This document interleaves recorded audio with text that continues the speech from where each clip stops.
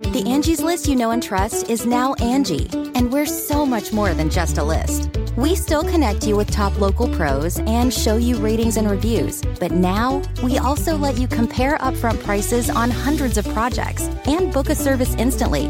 We can even handle the rest of your project from start to finish. So remember, Angie's List is now Angie, and we're here to get your job done right. Get started at Angie.com. That's ANGI, or download the app today. Along with Coach Wade and owner Michael Alter, you fought hard and rose to the top of the league, and you brought your city to new heights. That's what leadership looks like.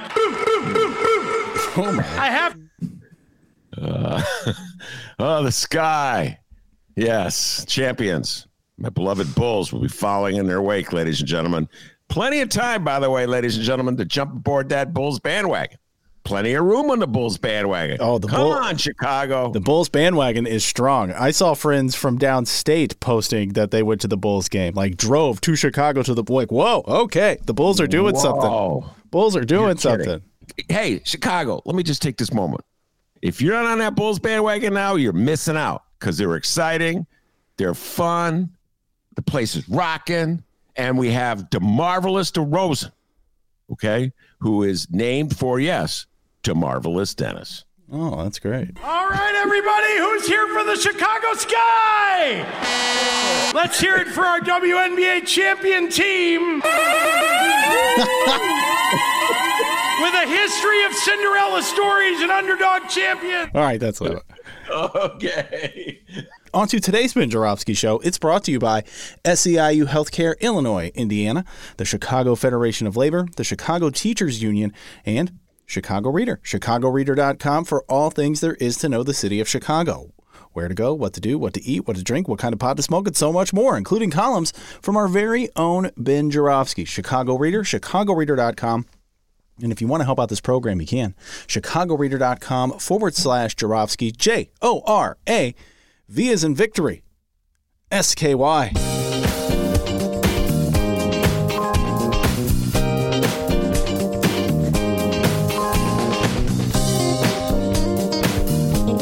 It is Thursday, December 30th, and pre-recorded from my apartment and his attic, this is the Ben Joravsky Show.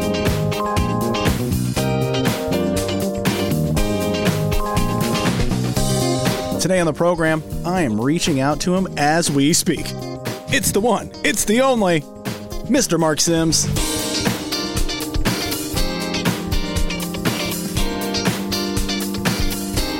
The email has been sent, and now your host, Chicago Reader columnist Ben Joravsky. Hello, everybody. Ben Joravsky here. We're calling this Crazy COVID Thursday, and here's why. Because I'm crazy, and COVID is out there. That's why. By the way, I'm feeling, Steven, I feel like it. Did you hear that? What's his name? Steven Spielberg. K. What? Spielberg. No. You know, the guy, the sports guy, Steven. Oh, Stephen A. Smith? Yeah, Smith. How could I not remember Smith? Whoa, that's a sure sign. Dementia's kicking in. Come on, Max Kellerman. No. Come on, Max Kellerman. I found myself channeling him. I love that guy. I know. They were, well, that's sports. A lot of sports stuff today. I'll tell you why. We'll go back to where I was before I forgot the name of a guy named Smith. Whoa, if that's not a warning signal, I don't know what it is. Well, maybe that middle initial there threw you off. The first letter in the alphabet, A. Oh, it's A. Yeah. Okay. Whoa, I'm writing it down in case it comes up again today. Stephen A. Smith. Anyway, I love Stephen A. Smith. Anyway, forget that. Here's the point. In the middle of COVID outbreak that the newspapers are warning me about. I mean, every paper, front page. It's like, be scared, Ben. Be very scared. Here's the front page in the New York Times. City struggling to keep going as virus spikes. Here's the front page in the Chicago Tribune. New cases in nation hit record daily level. And here's the headline in the front page of my beloved bright one, the Chicago Sun-Times. Lightfoot, COVID surge won't stop Chicago. Oh, come on, D. I just kind of laugh at that one. I was just like randomly picking headlines. Lori Lightfoot, COVID surge won't stop Chicago's New Year's Eve plans. No, we're in the middle of COVID. Let's go out and get together and watch fireworks. Anyway, everywhere I go, people are talking COVID. So what did I do last night? I went to the Chicago Bulls game. Dennis told me I was crazy, by the way. He goes, what, do you want to get COVID? I didn't say you were crazy. Well, kind of. I mentioned that, you went to the airport and, you kind of, were out there risking it a little bit, and you're kind of doubling down now, going to a basketball game.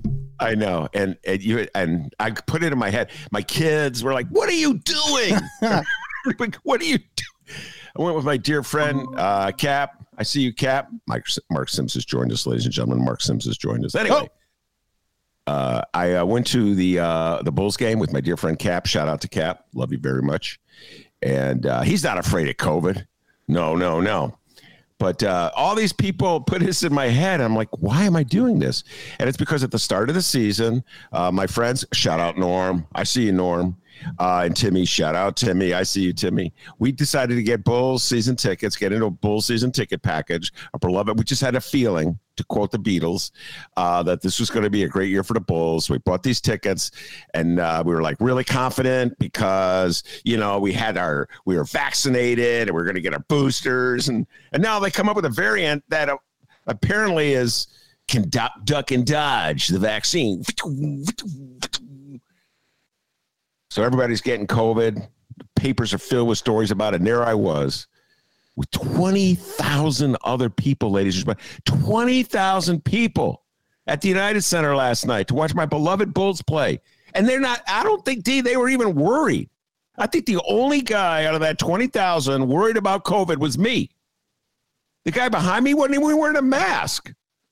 He was like eating a hot dog and, he was talking about all the players for the Atlanta Hawks who are not playing because they have COVID.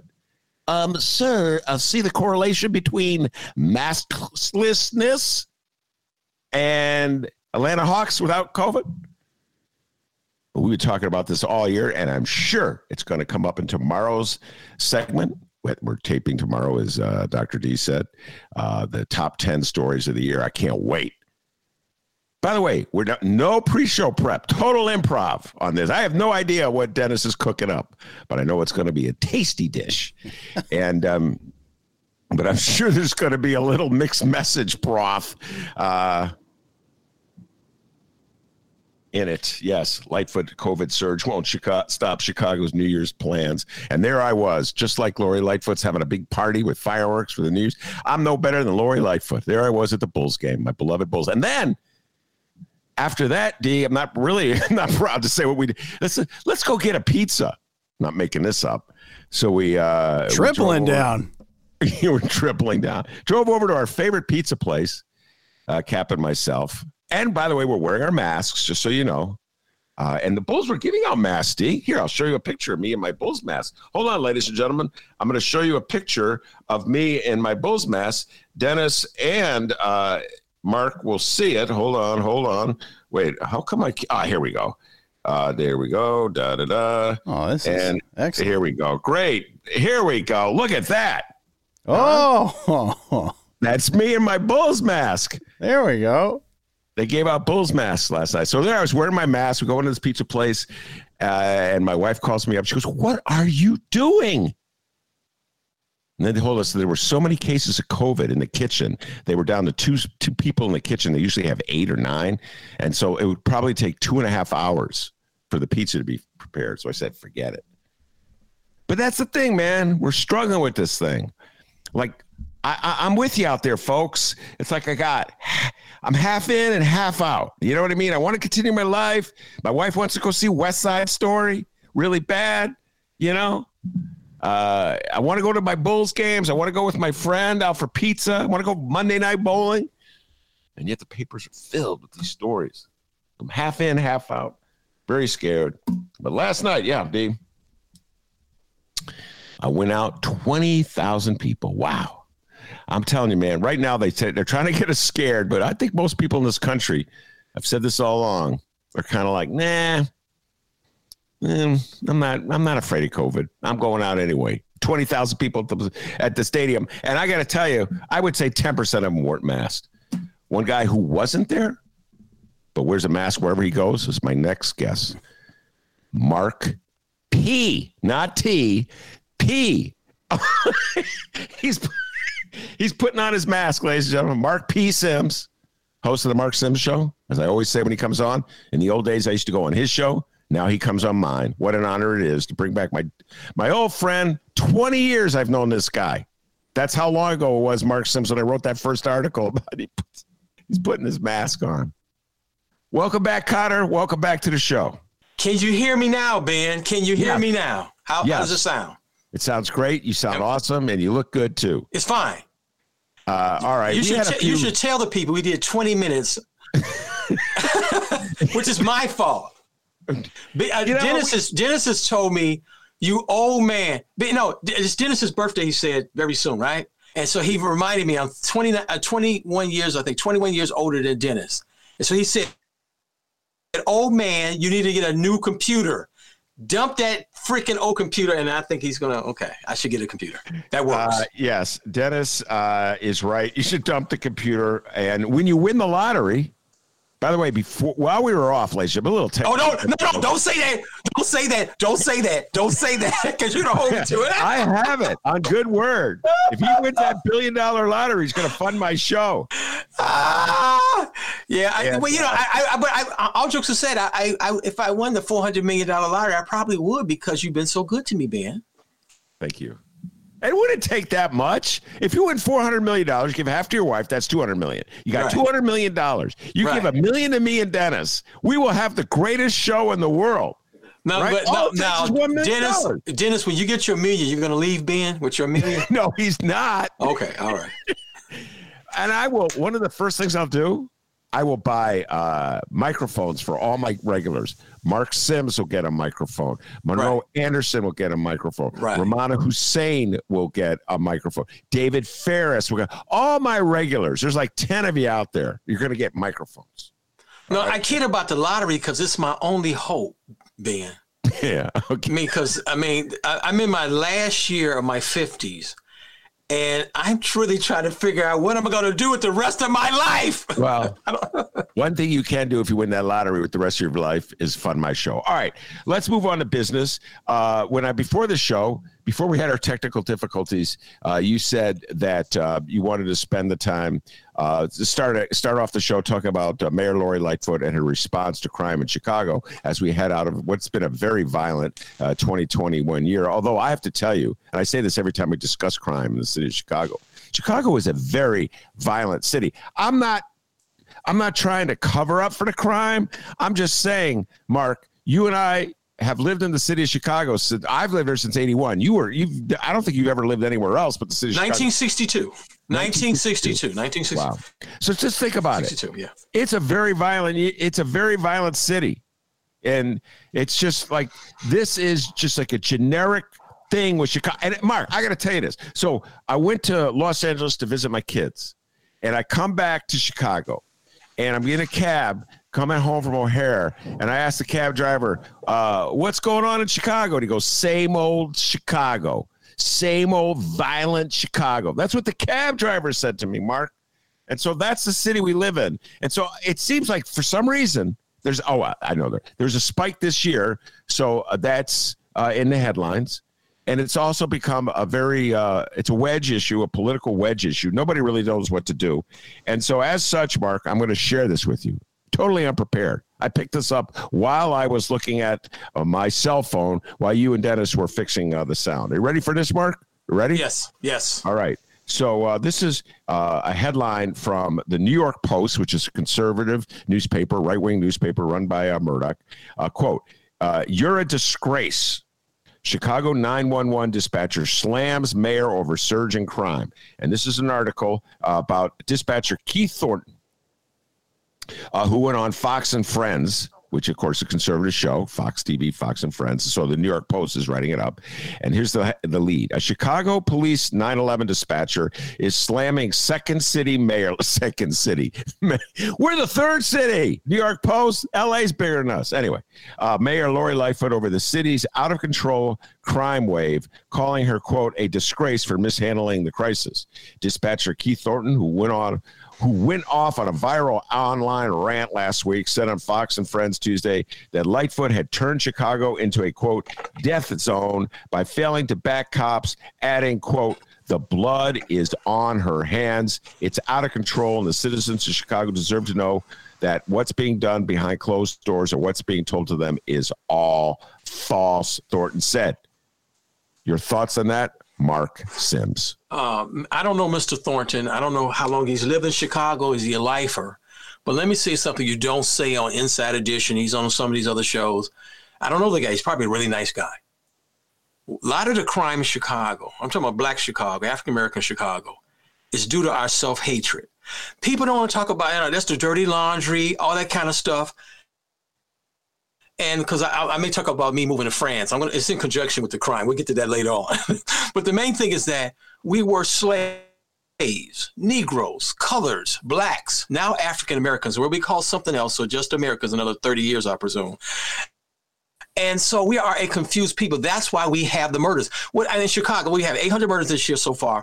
You're probably 500, I'm guessing. 500 is probably African Americans, if not 600. The main thing is because of self-hatred. That self-hatred manifests itself in of course, murder. People wanted to move away from black folks or move away from each other. We don't work each other. We don't help each other as we should. You go in a lot of businesses. We have, I'm not against the Chinese restaurants in our neighborhood. There's Chinese restaurants. There's Arab restaurants. There's all kind of little stores, Korean hair places and all that kind of stuff. Everybody's making money off of us. We don't spend money with each other as we should. There's an article I have to read, Ben, and please stop me for going up far afield and going crazy here, because that's what I do, go get discursive and go crazy. Your boy Mick Dumke, and I can't pronounce the gentleman's name. I had him on my show. Haru, I think that's his first name. I can't say his name correctly. Please forgive me. That's why I'm not a real broadcaster, just a two-bit podcaster. But Mick Dumke wrote an article in ProPublica about the GN Bank. The GN Bank is like the only black-owned bank in the city of Chicago. And so I'm familiar with the bank. But the point is, in fact, I was there this morning. Long story. I was there this morning. But the point is that it's the only black-owned bank that's owned by the Ghanaians. People from Ghana. I'm not against the brothers from Ghana buying out Illinois Service Federal, the old traditional black-owned bank that was there forever, since like the 40s or something. And they bought the bank. And I'm not against them now. And so I was there this morning. But their bank has troubles, and because most black people do not put their money in a black-owned bank. They can have their money in other banks. Nothing wrong with that. But just even a part of symbolism and pride with all the black churches, it's a million black folks, I don't know, in the metropolitan area, I'm guessing. It's going down every day, but we know at least 700,000, whatever. We don't have a strong black bank. We don't have a lot of things because of integration. Times change. I get this. But we don't like each other. We don't trust each other. People like me, they say, I don't like Mark. He's one of the high yellow Negroes I cannot trust. You can't trust a Negro like that. We got it bad. And this is why we have the murders. This is why you go all over Chicago, the only messed up neighborhoods. Not all the black neighborhoods are messed up. Most of us live in really nice neighborhoods. But some of the most messed up neighborhoods in Chicago is where black people live. And it's not all, yes, racism and white supremacy is a root of our problems. I get it. But we don't like each other. I'm going to say we don't trust each other to the point where we can build a mega church. We can build a church. When it comes to building businesses where our money circulates in our community 3 or 4 or 5 times before it leaves the community, we don't do that because of lack of distrust, because we've been brainwashed. We're brainwashed slaves and blah, blah, blah, blah, blah. I can go on forever. So you don't blame Lori Lightfoot for the crime. You really put the onus on each other. And that's how we can stop the crime is going to go down. It's there's fewer black boys, especially being raised in the city of Chicago. My theory is that the crime is going to go down. Okay. But you can really make it, but this is my thing about doing crime. I just watched Lori Lightfoot, and you can stop me, Ben. Please stop me. Go on, I was watching Lori Lori Lightfoot a minute ago before we went on the air, and her address, like a 50-minute address about crime or something, she was great. But one thing she did, she talked about the I had notes, but where they are. I talked about the Chicago Police Department, the CDP or something, right? The Chicago Police Department. But she didn't talk about the CPS. Almost every criminal, I guess, in the city of Chicago, black ones, anybody else probably too, went through the Chicago public schools. That system has to change. It has to provide a more practical education. So when you come out of high school, you're not going to be a neighborhood criminal because you have a skill. You have an education. And this is important because people been around for a while. You saw the deindustrialization of America. Okay, you saw that. You saw the computers and robots and the algorithms. You saw that. Now this AI is already here. Artificial intelligence. It's coming, and it's here already. It's going to change everything. It's changing things right now. So you got to almost say, what are you being educated for the people like me? I've been working class person, not all my life, working class when I've been working 40 years, right? I had 1 year of retirement, which was called unemployment because of the pandemic, which is beautiful. But the point is that you're training people for what? Because there's not enough good jobs now.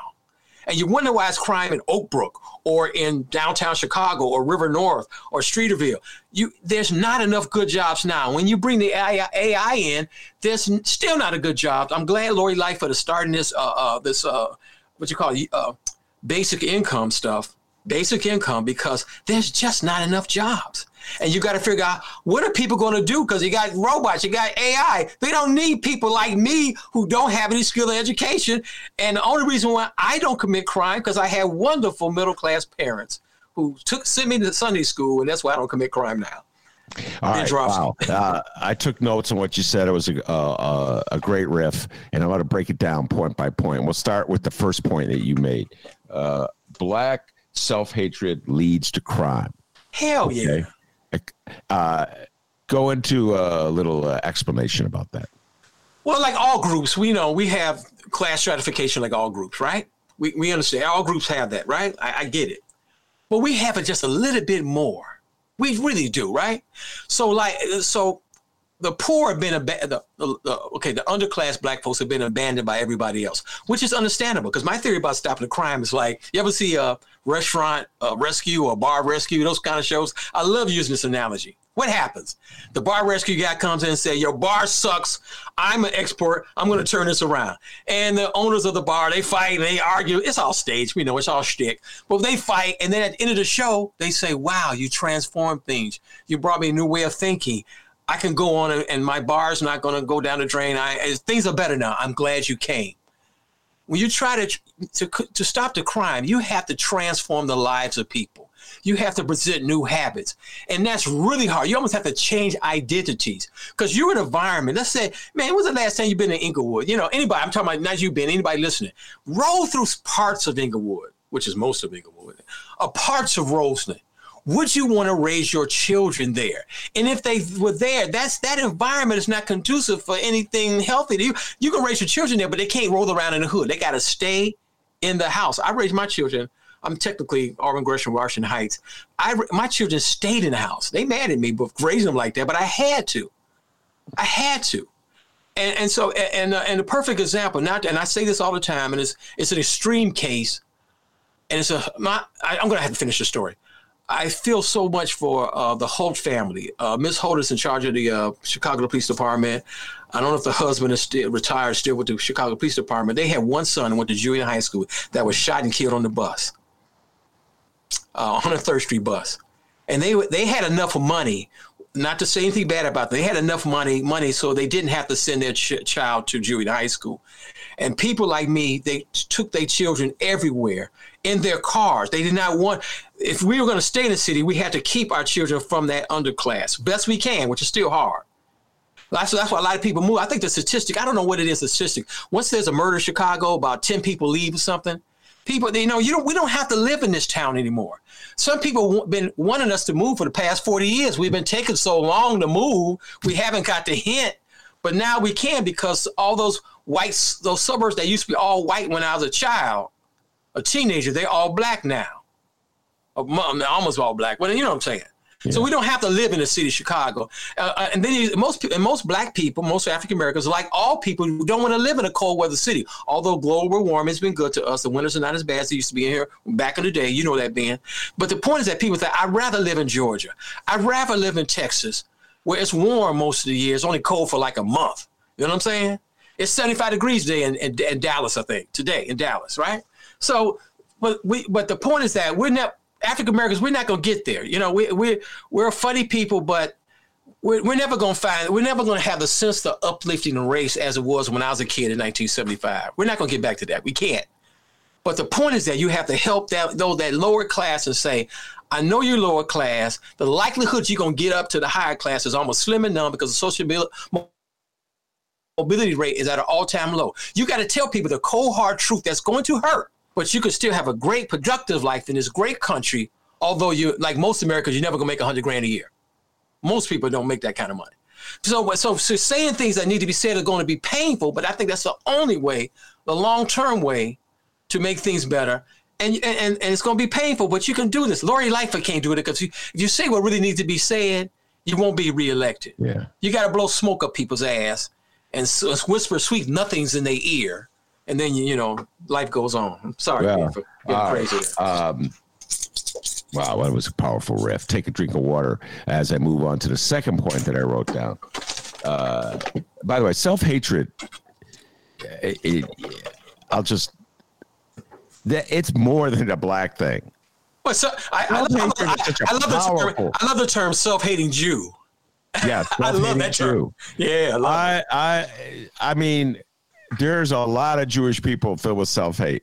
There's a lot of gay people filled with self-hate. Self-hate is a very powerful force of negativity in the world and the universe. I don't know how to deal with it. I mean, there's that song that Whitney Houston sang, The Greatest Love of All, which, of course, as you know, comes from the Muhammad Ali movie. I knew you knew that. But George Benson sang it first, and I think a white person or a white woman, white man, it was some white folks who actually wrote that song. Yes, but I give you credit for knowing it was George Benson, and the name, and he sang it in the Muhammad Ali movie. Yeah. The Greatest, which featured Muhammad Ali playing Muhammad Ali. May have been one of the worst movies of the 1970s, and yet I've seen it twice. So it says a lot about me. Got a lot of weirdness. But self-hatred is a very powerful force of negativity. I don't know. And clearly, I do out on a tangent with it, but last night at the Bulls game, they, before the show, I got there real early with my buddy Cap. We always get early so we can see the guys shooting around. We love getting to the games early. And they had this message that came on the big overhead screen, Mark, which it was from a therapist of some sorts, a woman.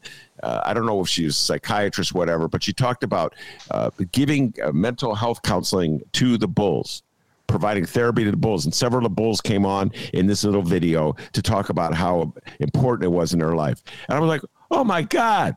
I can't. It's too bad this message is being limited to like the handful of people who show up early obsessively to watch the Bulls. But the need for therapy, just to talk it out, it's just so abundantly obvious to anybody who's ever been through therapy. And I've been through therapy.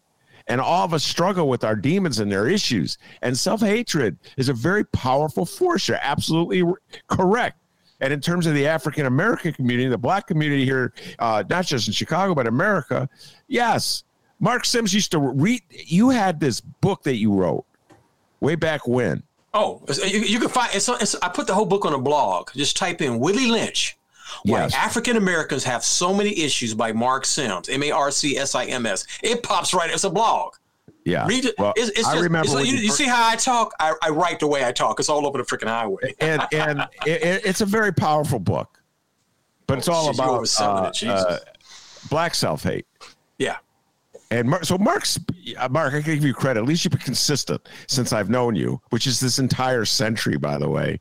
And you've been talking about this. And I don't see it talked about anywhere by the leaders of the city of Chicago. Because it's not polite. It's painful. We don't want to air our dirty laundry. And that's why, Lori Lightfoot gets it. She came to this town from Ohio, the University of Michigan. But she didn't move on the South Side.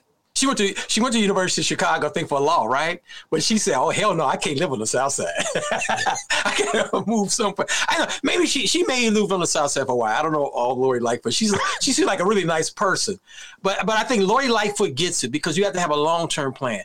I always say one of the long-term plans to reduce crime in Chicago is to encourage low-income Black people to move. Show them brochures of Atlanta, Georgia, and I mean, serious. That's what I have. I mean, let move. People are like, oh, I was talking to the guy the other day. Oh, he was from the West Side. I'm tired of Chicago. It's so bad. I said, it's okay, man.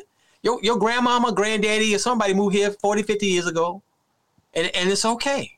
All right. So that's not my problem. What I always talk about is that what type of Negroes we're going to be, whether we're in the South or the North. And if the population of Chicago goes down to like just a few 100,000 or even 100,000 over the next 50 years, will we have a thriving African-American, well, we won't be African-Americans probably then, but whatever we will call ourselves back then in the future, we have a thriving African-American community, no matter what's the size. But it's like when you talk about global climate change, you're talking about 40, 50 years, 100 years from now. And that's the same with Black folks stopping crime. Well, you could see dramatic change in like 5 years, if you ask me, and in 1 year if you really do it. Okay. But you always talk about the succeeding generations and making life better for succeeding generations. That's what it's always. See, I talk about Black self-hate because I was raised in segregated Chicago. All Black folks, all Black schools. I had one white kid in my old grammar school. I named him Andrew. I think in second grade. Before I knew Andrew was gone, right? So the point is that. So I never really see racism. I always saw Black self-hate. I have it. I have the Willie Lynch syndrome. I have Black self-hate. I got it. It's tough. It's hard, and it's harder for even the young Black sisters, the darker skinned Black sisters. If you're a dark skinned Black sister, it's really hard for you to be married or want to have a date. I mean, you can get one, but it's much harder because that dark-skinned Black woman especially is not lauded and loved in this community. The white woman is. When I was a kid, all I saw white women on TV. And, and if I had gone to college, I'd have married or dated white women because that's all I saw growing up. You know, what's that woman, Diana Riz? She just passed away, right? Yeah. Diana Riz, she was on the Avengers when I was a kid. It was in black and white, y'all. The first Avengers, the first few shows was on black and white. Diana Rigg, yeah. Yeah, Diana Rigg. The white woman, yeah. She was fabulous, yeah. All right, time out. Let's see how good your memory is. First Black woman you ever saw on TV was? You know what? I drove Diane Carroll when I was a Uber driver. There you go. Diane Carroll was fabulous. Yeah. It was a big deal, of course. This is like a cliche, but it's so true. When she and Julia, his old TV show NBC, Julia was on, and it was huge when we were kids. Of course, Bill Cosby and I Spy. But the point is that, I remember like Teresa Graves. I think it was Get Christy Love, Teresa Graves. Yeah. It was like, you know what I'm saying? But so you get to Pam Grier in the movies. But the point is that the white woman is the standard of beauty. Right now, roughly 70% of Black women are not married. Yes, they could have a boyfriend, they could be widowed, but 70% of Black women are not married. It's really tough for a Black woman. A young sister is 20 years old. Where did you come up with that? I got that from Marketplace Radio. I'll send it to you. Marketplace Radio. Okay. I'll send it to you. 70%? Yes. You're talking about Black women above the age, what, 21? Remember, you got single, divorced, and widowed. You know, you just do the math, Ben. Come on, right? Okay. It's probably 40% of white women are probably single. Are not married, if you will. I just want to know where you got the number. I put it right out of my ass, Ben. You know where I got it from.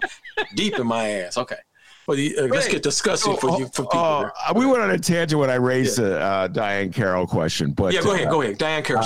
But by the way, I talked to her like I'm talking to you. It was just fabulous. She came in I told you this story before. She came in for John Johnson's funeral. Just picked up from O'Hare right on the curb. She was just absolutely fabulous. All right, man, John Johnson. That reminds me of a conversation I had with Monroe. We'll get to it, and this will be the lead. So. You also said something about segregation. You alluded to, you're talking about Mick Dumke's article in ProPublica about the Black-owned bank, which is actually owned by an African family, right, that lives in Chicago. Just pointing that out, and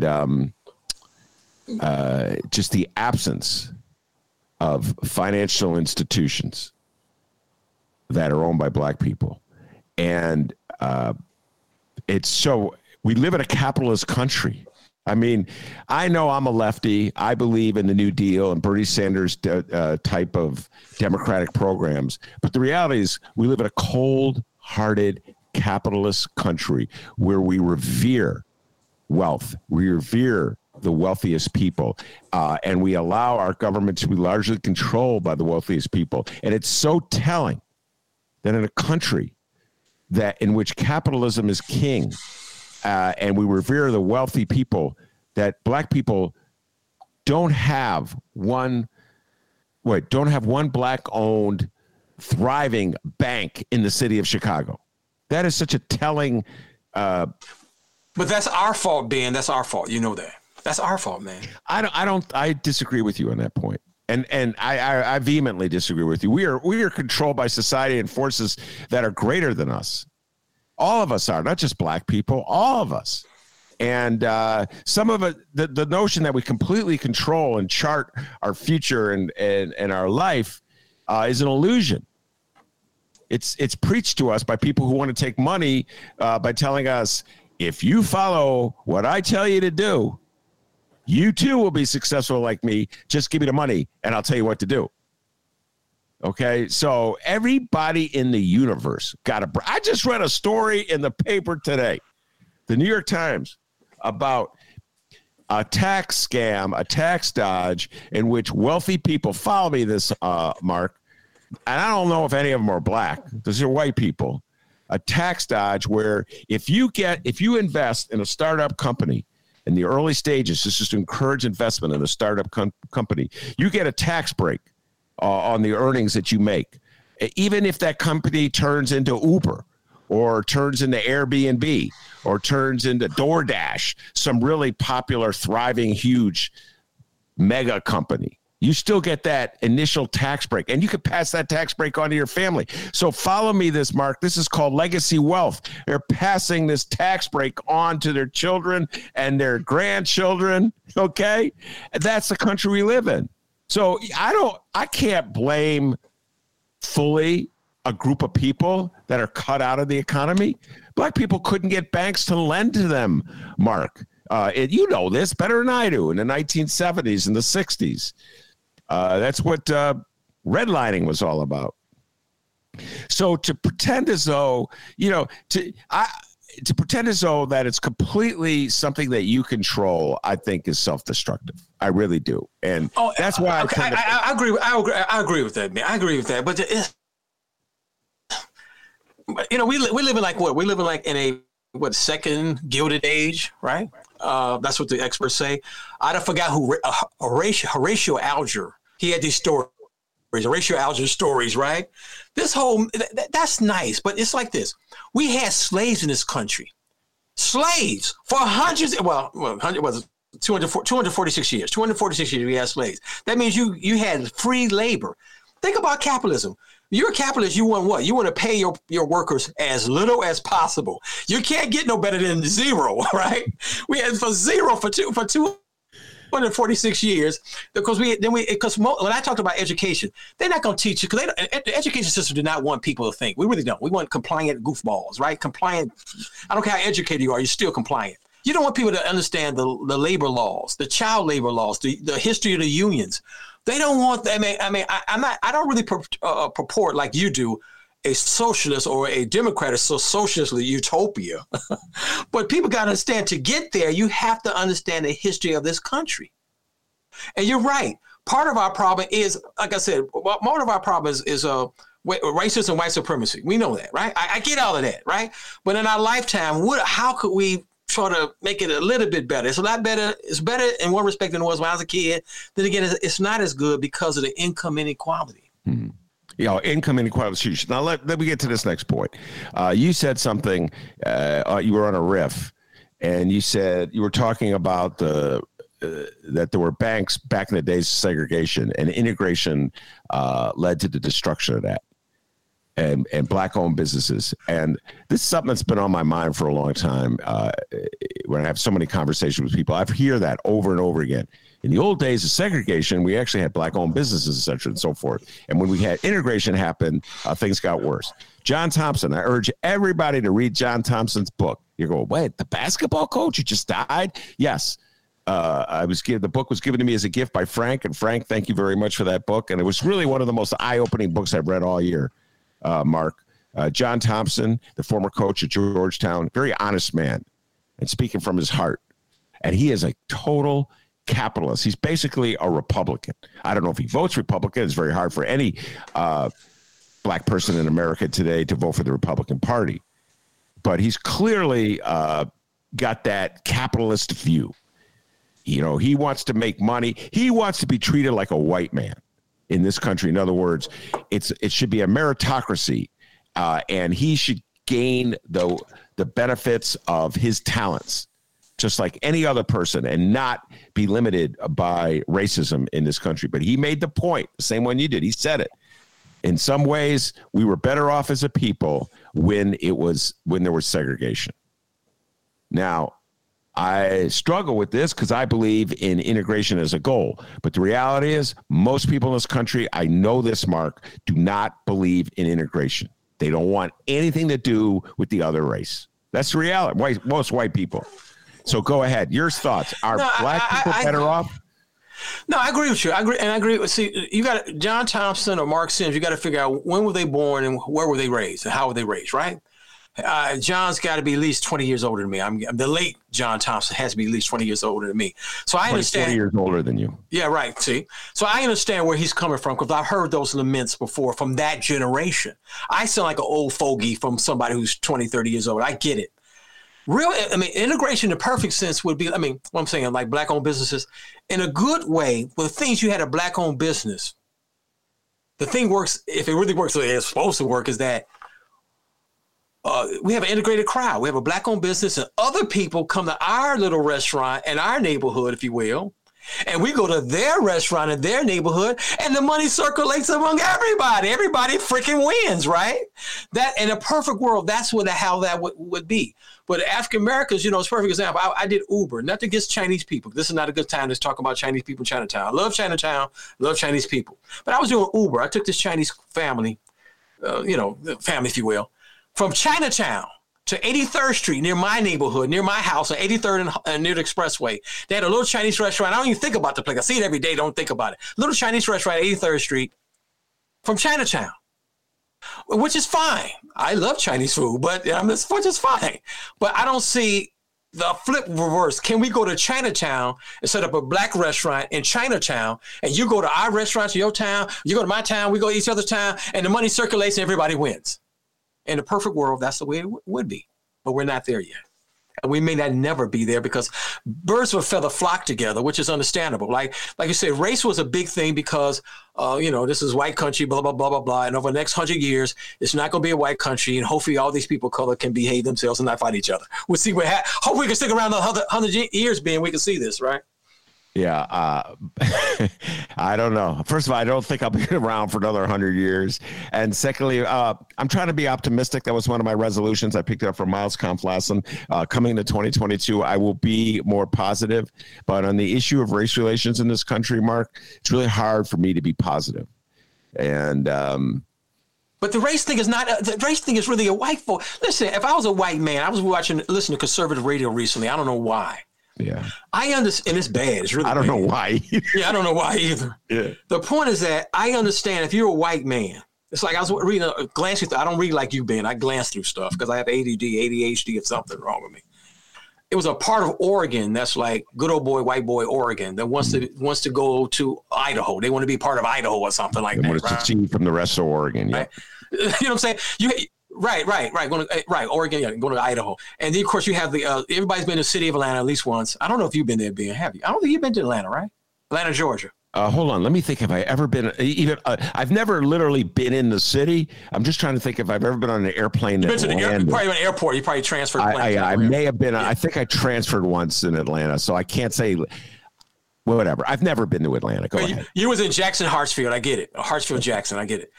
But the section of Buckhead wants to secede from the city of Atlanta. It's complicated, but the whole thing is that if you're a white man, I get it. I'm a white man, and my country ain't white like it used to be, and it ain't gonna be white. And that scares the hell out of me because how do I fit in when I think I'm the man, and now I'm not gonna be the man? I understand. I mean, I get it. It's scary to those people, man. So they're going to go down without a fight. Now, let me go really far afield and discursive and go crazy. I would tell Elijah Muhammad. That's Elijah Muhammad, the founder of Nation of Islam, messenger of God. Okay, he said Elijah Muhammad told as follows: as I remember, and I should be saying this stuff public. It may be public on the internet. He said there'll be no more white people in 1,000 years. There'll be no more white people in 1,000 years. Which is legitimate because you see the trend right now with the birth rates, okay? It's very plausible and probably going to happen, but we won't be around in 1,000 years. But like I said earlier, what it means to be African Americans always change, and it's changing. It's going to change in our lifetime, and continue to change. So we may be even called African Americans. These things change even in our lifetime. The town of Chicago ain't like it was 50 years ago when I was a kid. Anybody remember? Very few people remember when I was a kid. It got to be in the 70s, 80s, when they used to have the bright fluorescent lights on State Street before Jane Byrne made it a mall and stuff, right? It's a lot of stuff has changed. It's going to change. So change is hard. It's inevitable. So the good old white boys are not going to go down with a fight, but I'm sorry, it's over. It's over. We see the fight right now with the Latinos and the Black Caucus. It's a legitimate fight. I get it. Our population decreasing, and and they having children and they blossoming. You go into the Latino community, it's more bustling than our community. We are a people on decline, Black folks, African Americans in this town, which is that doesn't bother me. It's like, okay, we're going to shrink. I'm trying to get key Black folks on my show, but I don't have a lot of listeners and that kind of stuff to say. Okay, we're going to be a shrinking community. How are we going to be a thriving community? Although we're going to continue to shrink. But folks don't want to deal with that because it's too hard for their little brains to handle, because you have to accept the reality that we're going to shrink, but how can we thrive and be vibrant as we shrink? That point you made about competition between Black and Latino politicians in Chicago kind of underscores the point. So let's just elaborate a little bit. Right now in the Chicago City Council, they're redividing the political ward boundaries as they do after every census, and there's a struggle between Black and Latino aldermen because over the number of Black and Latino wards. I got that in quotes. And it's just a strange notion. It's I would say it's such a Chicago notion, but it's really bigger than Chicago. But the notion is that you need to put a majority of Black people in a ward to guarantee that a Black person is elected alderman. And conversely, you need to put a majority of Latino people in a ward to guarantee that a Latino person is elected alderman. And somehow or other, Mark Sims, if you're a Latino person, you're better suited or better served if a Latino. This is the attitude of Chicagoans. If you have a Latino alderman, okay, that's if I. And if you're a Black person in the city of Chicago, you're better served if you have a Black alderman. And as a student of Chicago politics, obsessively studying Chicago politics, at least since 1981, but I've also read before, I see no evidence, Mark Sims, that on a whole that is the truth. Because the economic development, again, we started off talking about something like Black-owned banks. We started off talking about investment in communities. We started off talking about this. In the city of Chicago, the key central investment, the single greatest pot of discretionary income that the city of Chicago has to distribute to its communities, which is intended to benefit poor communities, goes to wealthy white communities. And the aldermen largely support it, be they Black or Latino. So, Mark, you tell me, if the Black guys, the white guys, and the Latino guys are dividing the pot so it benefits the white people, what difference does it make what color your alderman is? Mark Sims, answer that question. There was a time I used to want that. Harold Washington, I can't remember the day. I think he ran for mayor in 77. Nobody paid attention. Then he ran in 83 to make a long story short and won. That was a very prideful time for Black folks in this town. And anybody else who's progressive, a liberal, if you will. But I'm beyond that. I was in my 20s when Harold Washington became mayor. But now I'm cool. I mean, I have to accept the fact that demographic shifts are going to happen. There are neighborhoods that were once white, that went Black, that are becoming slowly in bits and pieces Latino, mainly Mexican. You have to accept these realities. So I'm beyond just having a Black mayor. Lori Lightfoot is not. Who would have thought Lori Lightfoot would become mayor of this town? So she's not a black mayor in the traditional Harold Washington sense, because the Harold Washington days is from a bygone era. So having a black face that represents you, most African Americans should be beyond that. We really should be. And I think most of us are. But then again, like Chuy Garcia running against mayor, you're not supposed to say this stuff publicly. You say, listen here, black folks, I'm going to be a better mayor for you. I'm going to cut you Negroes in. I'll be better than you than a Jewish mayor. It sounds nasty, but he would have won if he said that, if he articulated that in a very good way. I voted for Rahm Emanuel. I would have voted for Chuy Garcia if he just said, Mark, either to my face or some kind of way like, hey, you black folks gonna get y'all cut. The Mexicans ain't gonna take all the jobs and move you Negroes out. If he said something like that, I'd have said, cool, man. I'd have voted for Chuy Garcia. But that's just how it goes. Oh my God, it sounds contradictory, but that's just how it goes. Let me just give a shout out to the great Karen Lewis, who was really one of the most fearless people I know when it came to saying things out loud that most people didn't talk about. But she came to the Hideout show once, the old Hideout show that Mick Dumke and I did, the legendary, the great Mick Dumke. He's already been mentioned like 3 times on this show, and she was talking. This is right after the. She had her surgery, and so she was on the mend, obviously, before the cancer came back. They ultimately killed her. But she was talking about the 2015 election, and she said it. She point blank said it, Mark, in front of a group full of people with the camera rolling. She said that the sad reality, is that black people voted for Rahm Emanuel because of prejudice against Mexican Americans. Well, and prejudice in the sense that if Chuy Garcia, and I heard Karen Lewis, I think it's probably on the computer now. You can go get that, hear that soundbite. It's on the computer because I heard a soundbite. What it is not so much prejudice. People want to feel like you're not going to ruin me. You're not going to step all over me. You know, it's like, okay, we're going to have a Latino mayor in this town. We may have an how you can't say East Indian? What's the term? South Asian mayor, person of Indian descent. You have all kind of different mayors. Barack Obama said it. He said, I got to find that soundbite on C-SPAN, the video bite. He said, there'll be somebody in Chicago, somebody's president of the United States, and you're not going to know what he is or what she is. Kamala Harris, she may not make it, but she's a perfect example. Mark Sims, when people see me, they don't see me as black. They don't see me as a Negro because of so many people of color here. They have to say, what type of Negro are you? They have to see they see my last name or see me speak. They say, okay, you're not Puerto Rican. Your name is Sims. I get it. So, but these things are complicated. We're all wrestling with this, and it's something we just have to just hopefully go along. But the point like I said, the whole thing is like you got to reassure people, like Harold Washington did, if you will. When Harold Washington is mayor, not all the jobs go to black people. Your wife you're still going to have jobs. It's going to be okay. You know what I'm saying? Because everybody feels a threat. You want to feel like, okay, you're not going to beat me up. You're not going to take my job or steal my girlfriend. You know, people want that reassurance. And okay, so we cool. All right, we cool. We can move on together. So it's something we just have to work out as a human race. And we have to, because as Americans, we're going to have to work this out. I remember they thought, when I was a kid, they thought Japan was going to take over the United States, going to surpass the United States, whatever. It didn't happen. But the Chinese thing is very possible.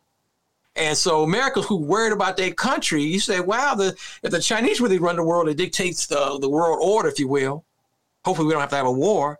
You know, you could be in America, but your country ain't going to be nothing what it is even now if the Chinese really dictate the way we fear the way that they dictate. But then again, all good civilizations, everything comes to an end. It's just something like you're talking about mental health. I never had therapy, Ben, but you can tell I really need it.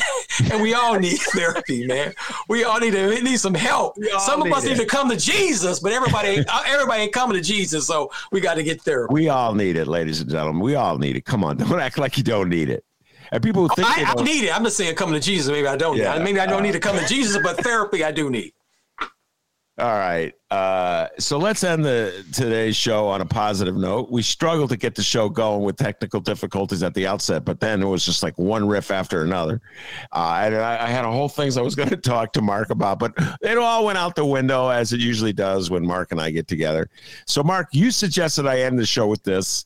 I began the show with this, so I'll end it with this. It's the Bulls, my beloved Chicago Bulls, are winning. And I know you're not a sports fan, but you You mentioned this to me. You, Mark Sims, not a sports fan, mentioned to me that you're slowly feeling that little Bulls tug of pride in you, and that you're slowly. Wait. I am a sports fan, but not like Ben. Okay, Ben, you're an old. Can I say this with all due respect? You're an old school Jew. I love me some Ben Joravsky. He loves basketball and black people. I love it. He's just great, just the best. But see, my dad used to take us to all the sporting events here in Chicago, but hockey, because, that's another thing. I saw one hockey game at the old stadium. It was a scrimmage game, which is pretty cool. But we didn't go to hockey. My dad didn't take us to a hockey game. That's back in the 70s now, right? But my dad used to take my family to the Bulls game, the old Chicago stadium. Yeah. Which was a wonderful, and that place got loud. It rocked, boy. Yes. That place used to rock. And I'm talking about Norm Van Leer, who I met, Jerry Sloan. I can't do all the Bulls in my memory. I can do it if I talk slow. The old Bulls, Bullwinkle, the whole nine, the old stadium. So we used to see the old games in the old stadium, which was so cool. Ball Love, the whole nine. So I am a fan. But as I got older, you just named 4 out of the 5 starters for that old. Sloan, who's the 5th one that you haven't named yet? Wait. Let me see. Sloan, you did Love? Love, Sloan, Van Winkle. Van Winkle, Boerwinkle, and Van Leer. Okay. Yeah, Van Leer, you know what I'm saying. Yeah. Did I miss somebody? But the point is that's back in the day. But the point is that, so I remember the old Bulls. And so, you think about the old Bulls, and I saw Michael Jordan play in the old stadium too. I get it. I never saw a Bulls game in the new stadium because last time you asked me, I gave you some lame excuse like I'm working, which I was, because I need money, right? But the point is that I go to a Bulls game when I quit being cheap, right? I did invite you to the Bulls game. You did invite me. I had to go to work, man. I'm a working class guy. I need money, man. Yeah. No, my problem. No, I had other issues, but the point is that I love the Bulls. I think, and anybody was around with the old Bulls won all the championships, which was fabulous for that generation, my generation too. I like the same as the Bears and White Sox and all the other play. I hope that they win because a lot of people weren't around to see, or they were too little to remember the old Bulls. Michael Jordan's Bulls, if you will. Yeah. So it'd be so cool if they just won one. They may not win 6 like Jordan and whatnot and Scottie Pippen, but they just win 1. You know what I'm saying? So I hope they can do it. I hope they can do it because, and I'm not gonna get jacked up because as I get older, I get more jaded. I'm still a White Sox fan, but not like I was in the 1980s. You know what I'm saying? Because I'm jaded and I think it's testosterone level. Either it's my testosterone levels or ED problem. I can't figure which one is really bringing me down. All right, but by the way, the Bull that you forgot, you haven't mentioned of it, and you started rattling off the names of the Bulls. This is the legendary late 1960s, early 70s Bulls teams, folks that were just good enough to break your heart. They would win 50 games a year. They'd make it to the playoffs, and then they would lose to the Bucks or the Lakers. They just weren't good enough to win the championship. Dick Motter was a great coach. They didn't have a bench. That's all it was. They didn't have a bench. The 5th starter that you have not mentioned, I will now mention him, the pride and joy of Bradley University, the pride and joy of the Chicago Bulls, Chet the Jet Walker at forward. How could you forget? I'm getting old and ADD because I can't think and talk at the same time. I saw those players. It was fucking. Excuse me, curse. It was fabulous. It was fabulous. But the point is that I remember when they used to play. They played Rick Barry and the old Golden State Warriors. They were playing in the Cow Palace. Cow Palace is still there. Something was happening at the Oakland Coliseum Arena, which is still there. But the point that they played in the Cow Palace, and I listened to the game on the radio, and it just broke your heart because they couldn't beat Rick Barry and the Golden State Warriors at the old Cow Palace in 1970s. Yeah. 1975, it broke my heart. Rick Barry, Al Attles was the coach, and they had Clifford Ray, who had been a Bull, was traded to Golden State. He was their center. And Keith Wilkes, who before became Jamal Wilkes, he was their forward, and they beat our beloved Chicago Bulls. But I say this now: I've gotten older and wiser, Mark, and so I really, as much as I would enjoy the Bulls winning the championship, don't get me wrong, I would love it, and the celebration, just to have like a Bulls celebration like the Chicago Sky had, would be great. But I just love. Like last night when the Bulls won, just get me through that winter with exciting basketball that's fun to watch. And I'm going to give a shout out to a Chicagoan, Alfonso McKinney. And I don't know if you saw the story I wrote about him. Mark, but this is a guy who grew up in Chicago, graduated from Marshall High School, and could not get solid footing in the NBA. Was a cup of coffee here, a cup of coffee there, as they say, bounced around from one team to the other. Because of COVID, he got a chance to play on the Bulls. They needed to fill out the roster, and they signed him for the full season. He's from the west side of Chicago. He's on the Chicago Bulls. And I just love the fact that Alfonso McKinney is on the Bulls. They got two CPS grads on the Chicago Bulls. Did you know that, Mark? There's two Chicago public school graduates. I heard of one, but like I say, I don't keep up. I don't have cable, so I'm really out of the loop. But the point is that maybe when the Bulls, maybe this year I'll quit being cheap and go get cable and watch the Bulls. Well, maybe I'll give you another chance. Maybe I'll give you another chance and invite you to a game. But it's so much fun. Although, like I said, we're in the midst of COVID. It maybe wasn't the smartest thing in the world that I did last night. Oh no! Wait! COVID. No, like you know how I am about COVID. That's another show. We had a show like that. I would not go to the Bulls game during COVID. For me. Yeah, I don't blame you. I shouldn't have gone last night. No, but you're cool because you're vaccinated. You're cool. But the point is that I hope the other pandemic took 2 years. I know it was fewer billions of people than it was, than it is now, of course.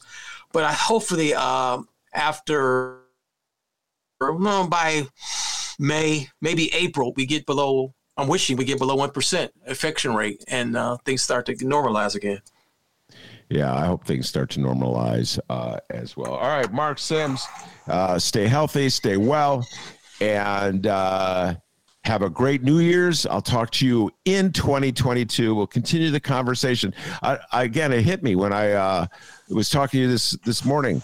You and I have been having conversations for almost 20 years. But you got a lot of friends, Ben. People got to understand, Ben Joravsky is the same person on the podcast as in real life. Ben, you are the man. Thank you. I love it. Thank you. I love it when he goes, "You are the man." I thought I was the only one who said that, but Mark Sims says as well. Mark Sims, wait a minute. Promote your show. Good God. Dennis would be so mad at me for not saying it. Promote your show. Wait. I've been striking. I haven't had a podcast in like a month. But the point is that it's just a few questions. Just a few questions. Mark Sims, Chicago. It pops right out. I'm going to have to buy a new computer because I'm thinking about maybe doing some video. That's why I had the suit on earlier to see what I look like in the resale. Got a suit from the resale shop for $10. I got to lose some weight. Jesus, my goal is to get down 180 pounds this year. We'll see what happens. But the point is that I may do some video. I didn't want to do video. I may start doing some video. Dennis going to have to show me how to do this Zoom and all this Google stuff because I got to interview some people via video. So we go to the next level. And okay, when you gonna come back on the podcast? Well, whenever you invite me. I don't think I've ever said no to you. All right, Mark Sims, thank you very much. It's a pleasure talking to you as always, and have a happy New Year. I also want to thank the man, the myth, the legend, the pride and joy of Alton, Illinois, without whom this show would be possible. And as Mark Sims will tell you, back home in Alton, they call him Dr. D, and the D stands for DeMarvelous. Check out our end of the year show tomorrow. It is going to be sensational. Give yourself a raise, take it out of petty cash. Take care, everybody.